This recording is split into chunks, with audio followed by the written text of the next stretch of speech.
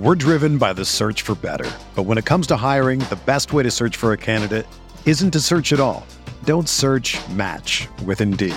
Indeed is your matching and hiring platform with over 350 million global monthly visitors, according to Indeed data, and a matching engine that helps you find quality candidates fast. Ditch the busy work. Use Indeed for scheduling, screening, and messaging so you can connect with candidates faster. Leveraging over 140 million qualifications and preferences every day, Indeed's matching engine is constantly learning from your preferences, so the more you use Indeed, the better it gets. Join more than 3.5 million businesses worldwide that use Indeed to hire great talent fast. And listeners of this show will get a $75 sponsored job credit to get your jobs more visibility at Indeed.com/Blue Wire. Just go to Indeed.com/Blue Wire right now and support our show by saying that you heard about Indeed on this podcast. That's Indeed.com/Blue Wire. Terms and conditions apply. Need to hire? You need Indeed. Burrow fires downfield to Jamar Chase. He's got it. Wow. And takes it all the way. DJ Moore has a pass to the end zone. Jonathan Taylor. Touchdown. Pass is caught. Diggs. Touchdown. Hello everyone, welcome back to RotoViz Overtime on RotoViz Radio, brought to you by Blue Wire. My name is Colin Kelly. You can follow me on Twitter at Overtime Ireland, and as always I am joined by Sean Siegel. And Sean, today on the show we are going to talk, we've got a lot of different topics and over the last 3 or 4 weeks asking listener questions and different things, obviously around Zero RB come in, very popular question to come in for you specifically. But today we are going to continue that series and we're going to talk about some common mistakes and misunderstandings around zero running back, and maybe some of the little mistakes, maybe even for people listening to the show, that they might not be fully implementing into their draft strategy as they draft here in 2022. So this one should be a really fun show, and I'm looking forward to jumping into this one. How are you today?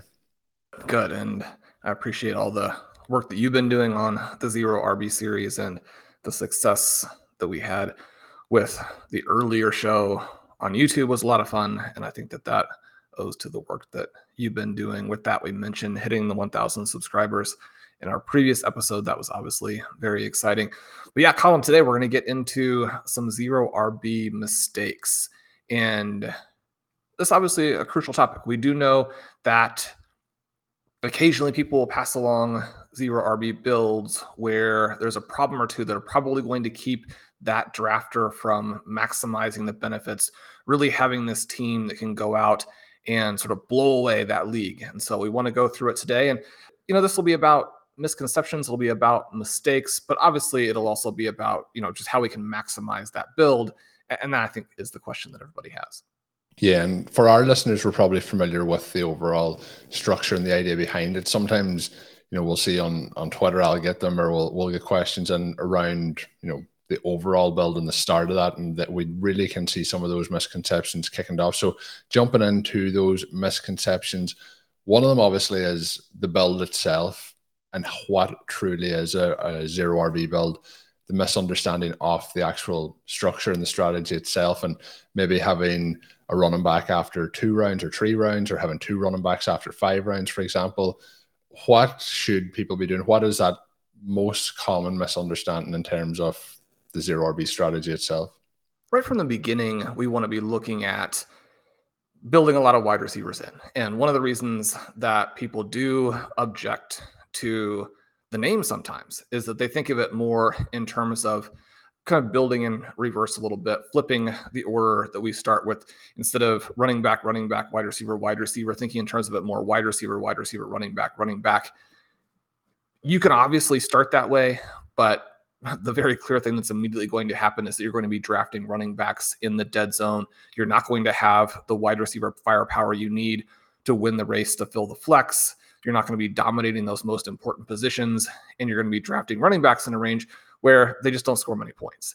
And so right from the beginning, if you're just flipping running back and wide receiver in terms of your early build, that's going to put you behind. It's not going to accomplish the objectives we have. It's not going to be zero running back So from that perspective, the first thing we want to do is just make sure we're drafting enough total wide receivers, right? So we're going to get out there. We're going to select at least 4 and an elite tight end. We know that those elite tight ends really supercharge all of the different builds.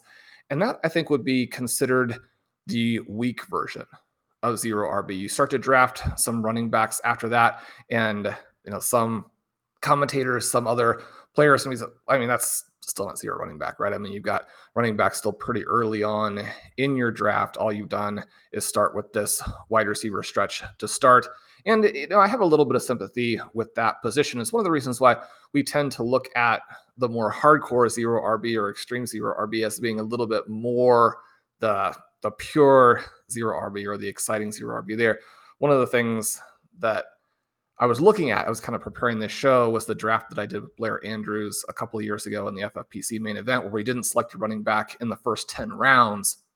And the running backs that we did select ended up not hitting. And yet that team finished 31st overall.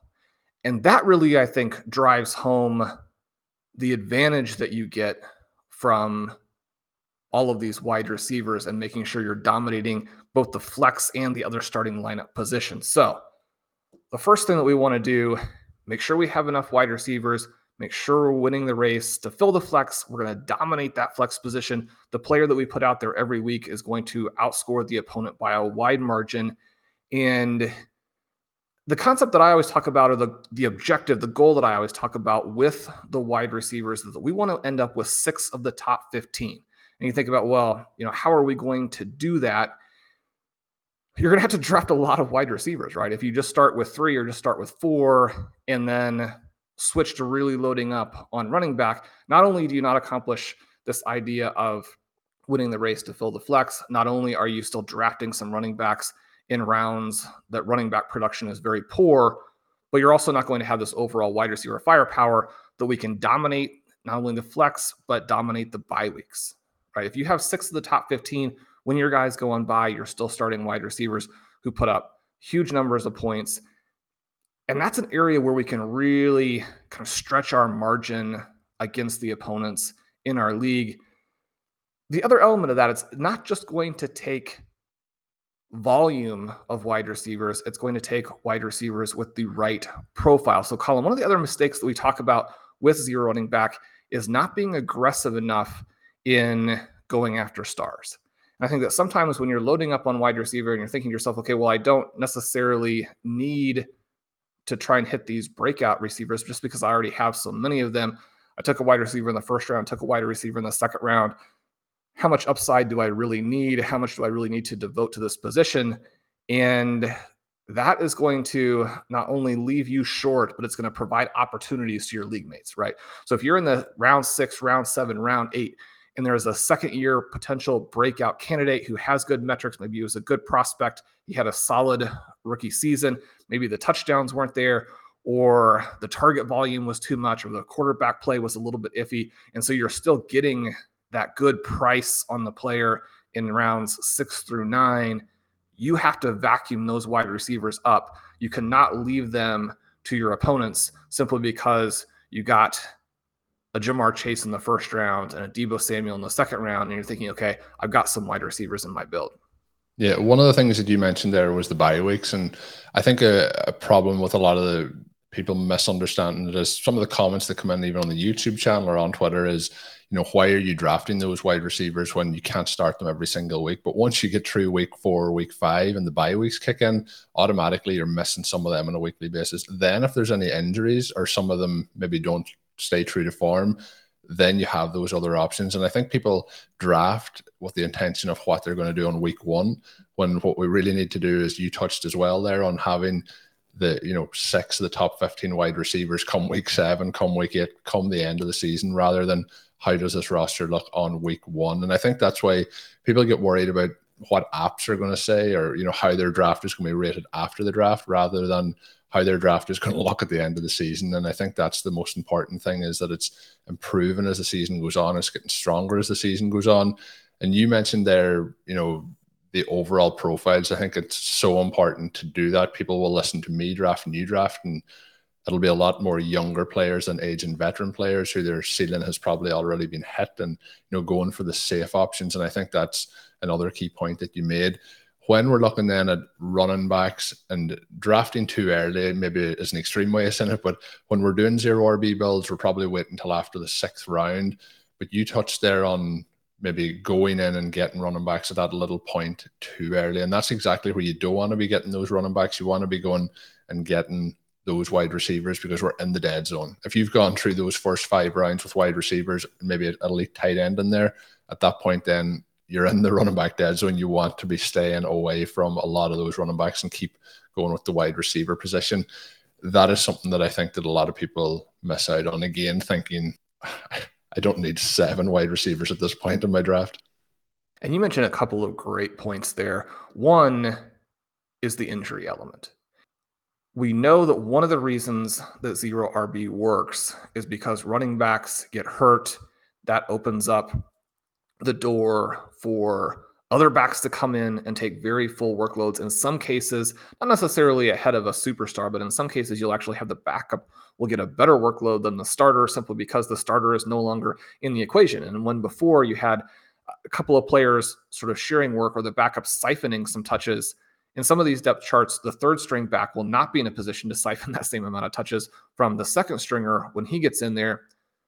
Also, obviously, the injury rate for the top running backs makes them a little bit riskier, but that doesn't mean that wide receiver injuries don't happen. I think that sometimes people will look at this and say, yeah, I mean, there's a difference between running back injuries and wide receiver injuries, but it's not to the point where one happens to every player and the other one doesn't happen at all, right? So how much of a benefit are you really getting? And the point of it that I think is a good one there is that wide receivers do also get hurt. And so if you want to dominate with wide receivers, you need to have enough of them that you can resist one of those injuries. And one of the things that will happen occasionally too is that you'll draft so well between rounds 6 and 9 that you'll occasionally have these questions at midseason or after the bye weeks are over of, do I start my wide receiver that I drafted in round 2? Do I start my wide receiver that I drafted in round 3? Because all of my breakouts have made the team so strong. And when you think about that a little bit, you're like, well, if I was going to draft that well, then why didn't I just take the running back there and have an extra running back into the build as well? And the problem is we just don't know the future at that point. When we're trying to build in all of this wide receiver firepower, if we knew the future, we could always just pick the running back who's going to hit and these wide receivers late and we'd be fine. The point is you don't know which pick is going to be the pick that wins the league for you. But when you put them all together, then you have this build that's really, really strong. The other part that you mentioned that I thought was kind of interesting, and I think has always sort of pushed drafters away from 0 RB, is the element of and the presence of these rate my team types of tools. And that's not to say that the tools are bad. I mean, they can be very helpful. They can give you insights into different dynamics within the league, within your own individual build.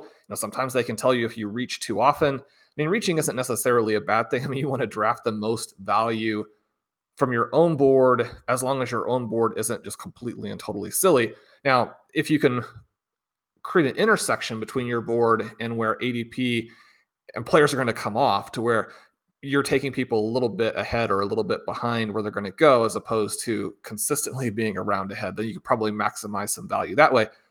But so there's some value to these tools, but at the same time, when you look at it and it's told you you're not going to score running back points, or it's told you that your projected points are 11th or 12th in the league, you're going to look at that and think, well, I mean, maybe I should do something different when I draft the next time.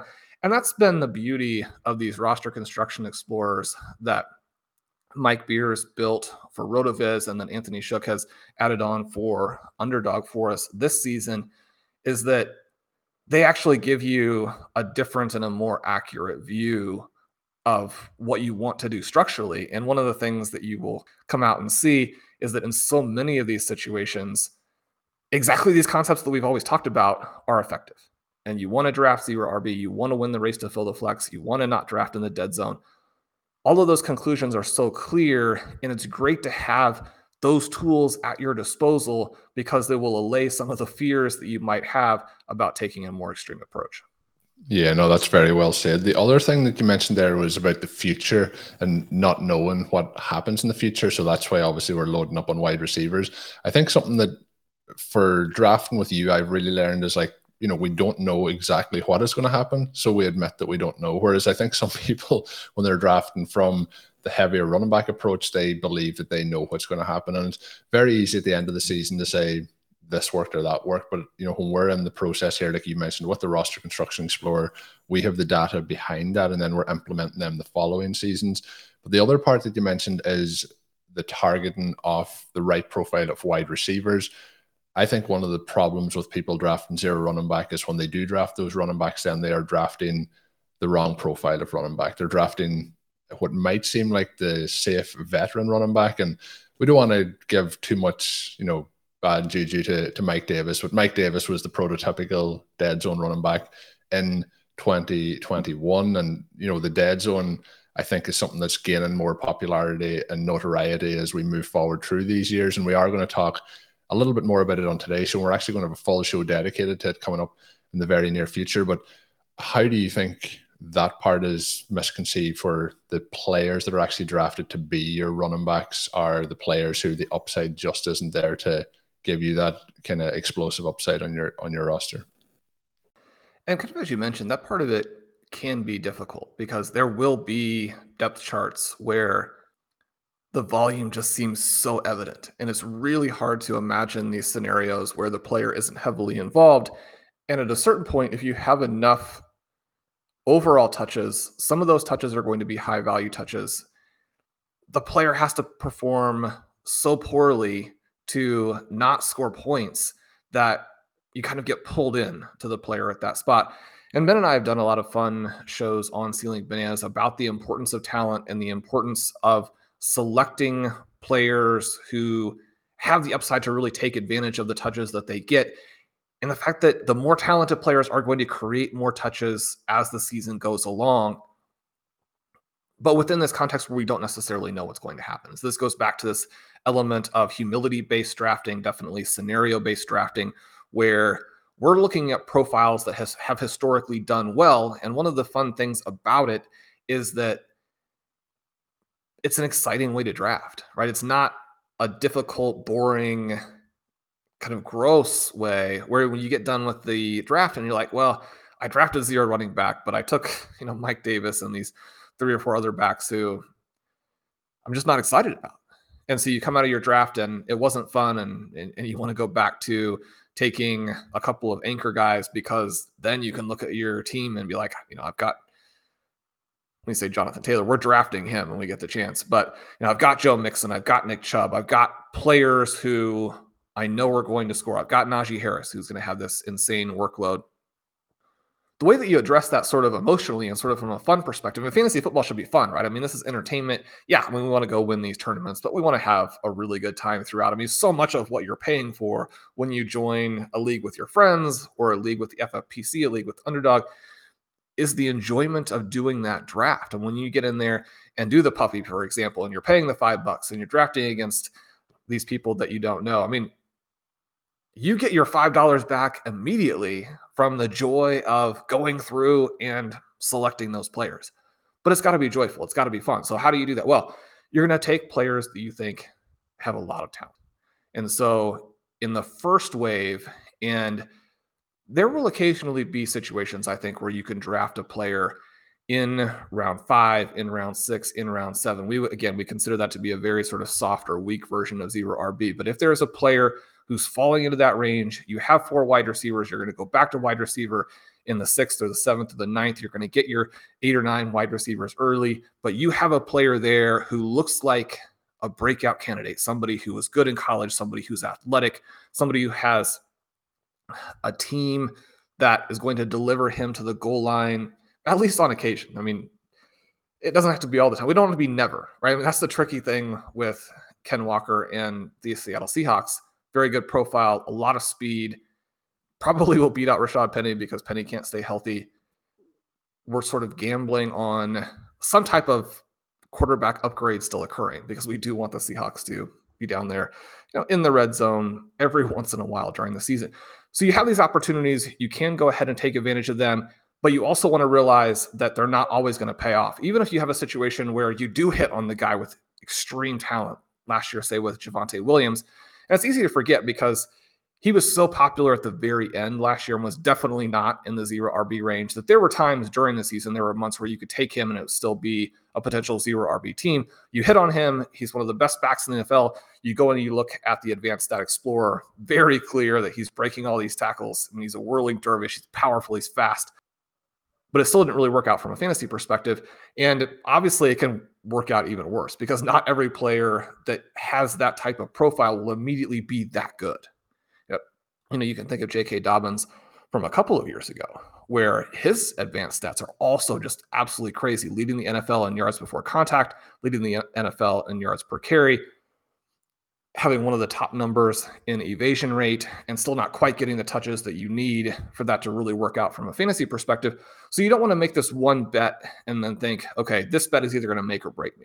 We have to have some other guys in there. So the next sort of wave that we look at will be in these committee types of situations. So many times when you have backs who are in a committee and they're going in that 8th to 12th range, and ideally you're going to be targeting the guys in the 10th or the 11th round, but they need to be the one that you think is the most talented. So often the second guy of the two will end up with a higher win rate because he's a little bit less expensive. So your cost to get him in terms of what you're giving up, there's still going to be some players in that 8, 9, 10 range who are a key part of what you want to do. If you pass on them for the guy who's a little bit more expensive, sometimes that'll cost you. What they'll need to accomplish is even greater. You take that second back, and what we really like to target are the second backs that we consider to be more talented. And there may be reasons within the context of the team where they're expected to start the season. And again, you talk about week 1, so much of the drafting and so much of the ADP is based on what will happen in week 1. There may be a reason that the team has the other back elevated for that week 1, 2, 3 stretch. But we think that the profile and the way the touches will break down, you can go and look at the stealing signals tool and see how the high value touches have worked out for some of these players. Now, it's not going to be predictive for every guy, but we're looking for players who have, again, the talent profile to where as the season progresses, we like them to emerge, get more touches, get more high value touches, have sort of this receiving workload, have the athleticism to break some big plays. So maybe you don't need quite as many touches. And then obviously, Colin, you have injuries in those situations. And if you're taking a talented player in a committee and the other guy gets hurt, then suddenly you've got a back who jumps from round 10, round 11 to where if you were redrafting at that point, the back would be a second round pick. Yeah, no, that's well said. The other couple of pieces to dive into are the importance of the dead zone. So we glanced over it a little bit, but I do think that people feeling that little bit of an itch to jump back and get themselves a little bit of comfort, I think it's very important to be comfortable in that discomfort. And that was something that Peter Overzet talked with you and Ben. He was on Stealing Bananas a couple of months back. And I think that's one of the hardest parts, the little bit of panic. You did touch on it with panic, but I think you have to be comfortable. I think the more of these drafts you do, the more comfortable you get. Sometimes the discomfort starts to go the other way where you feel like you're taking that running back far too early. So it's all about getting that balance, but trying not to reach in, particularly in that kind of 6 through, I would say 6, 7, 8 usually. I think then you get into the 9th, 10th. I think it's fine to start moving back towards it then. Some of the other parts, though, Sean, is using it in the wrong format. We get some questions in sometimes about half-point PPR or 0 PPR. I guess there is some of those leagues still working around, but versus the full PPR format, you mentioned the receiving back element of it. Where are some of the areas that you think that it may not work as successfully? We're driven by the search for better, but when it comes to hiring, the best way to search for a candidate isn't to search at all. Don't search, match with Indeed. Indeed is your matching and hiring platform with over 350 million global monthly visitors, according to Indeed data, and a matching engine that helps you find quality candidates fast. Ditch the busy work. Use Indeed for scheduling, screening, and messaging so you can connect with candidates faster.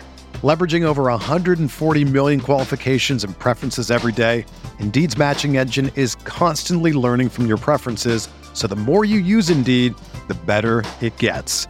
Join more than 3.5 million businesses worldwide that use Indeed to hire great talent fast. And listeners of this show will get a $75 sponsored job credit to get your jobs more visibility at Indeed.com/Blue Wire. Just go to Indeed.com/Blue Wire right now and support our show by saying that you heard about Indeed on this podcast. That's Indeed.com/Blue Wire. Terms and conditions apply. Need to hire? You need Indeed. It's only a kick, a jump, a block. It's only a serve. It's only a tackle, a run. It's only for the fans. After all, it's only pressure. You got this. Adidas.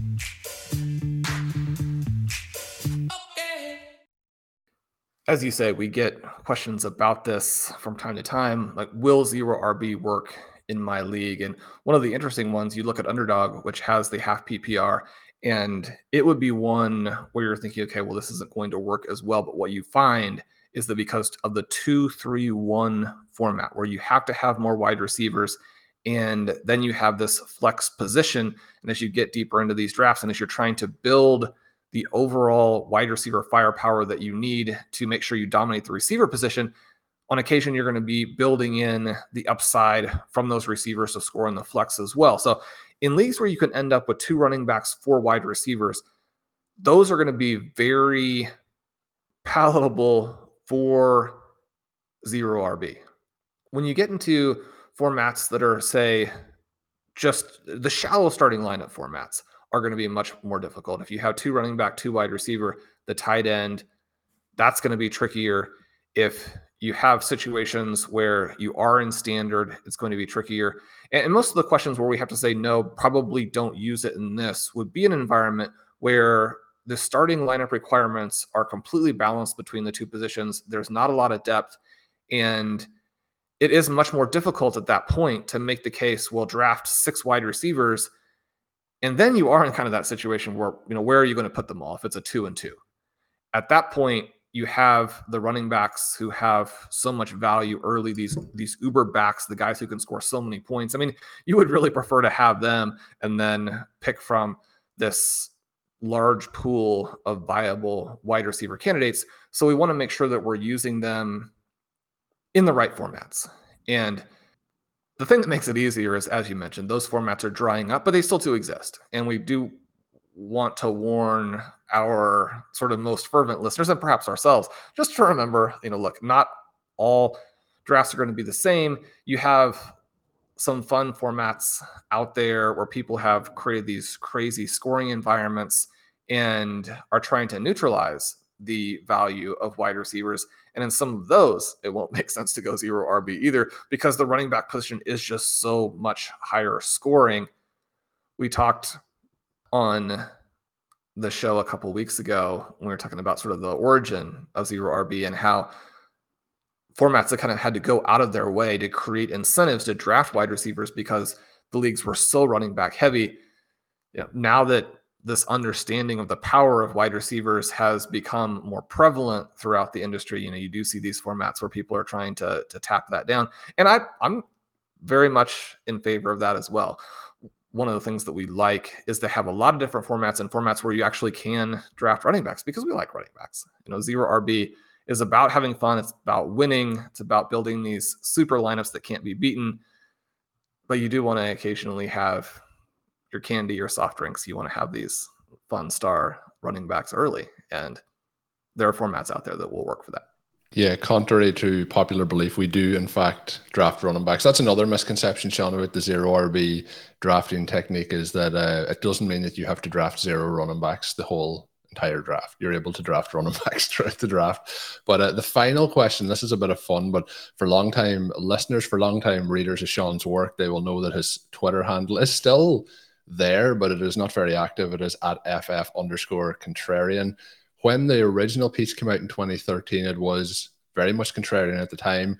I still think it's contrarian based on some of the stuff we talked about today being misunderstood, and then people then not implementing it or not using it because they maybe don't think that it will work in 2022 or maybe ever, but is it still contrarian in 2022? We'll have to kind of keep that for a future episode as we look at some of these dynamics with the dead zone. But obviously it's penetrating the consciousness, and when you have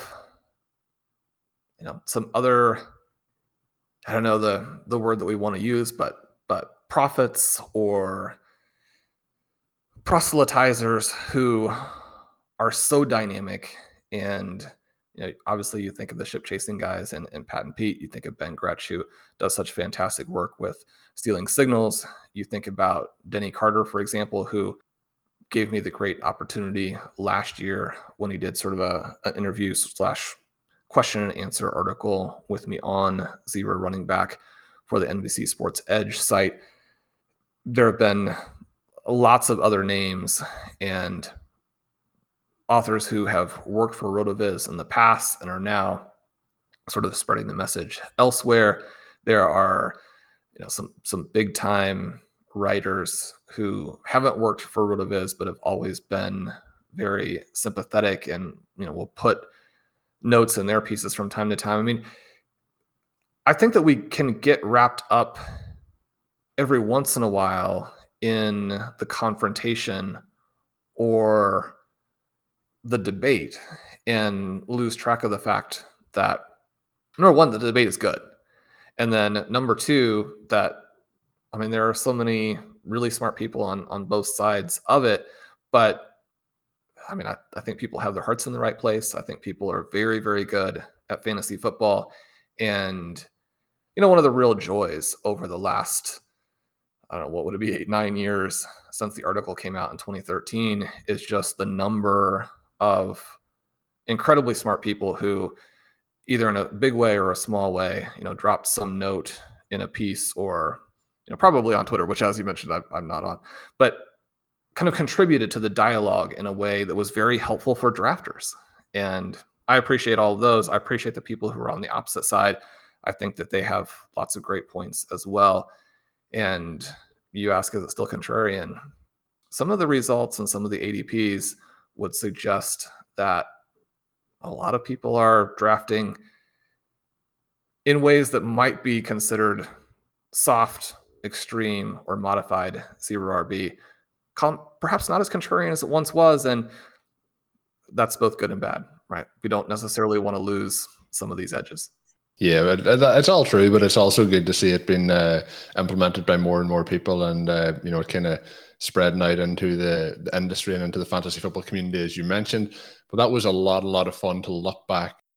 We're doing this little bit of a thought process of back to the start of Zero RB to the present of Zero RB. We're taking like a time machine through all these different ways to try and make a little bit of fun of a little series here, but hopefully everyone enjoyed listening into this today. Sean did mention during it Underdog and FFPC, where we will be implementing these strategies. If you want to get involved over at Underdog, you can use the promo code RotoViz to get yourself a 100% sign-up bonus up to $100, and we will be doing a lot more content on Underdog over the coming weeks and months, but we will also be drafting over at the FFPC, and of course you can check out all their great leagues, all the different options available to you, both in best ball and dynasty, along with the RotoViz Triflex leagues over there. Check them out at myffpc.com.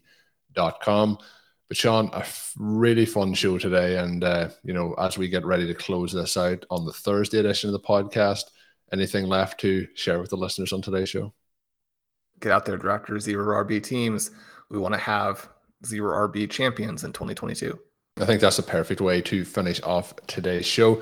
My name is Colin Kelly. You can follow me on Twitter at Overtime Ireland. My co-host, as always, is Sean Siegel. Check out his work up on rotoviz.com, as well as the Great Stealing Bananas podcast. Until we're back on Saturday, have a good one.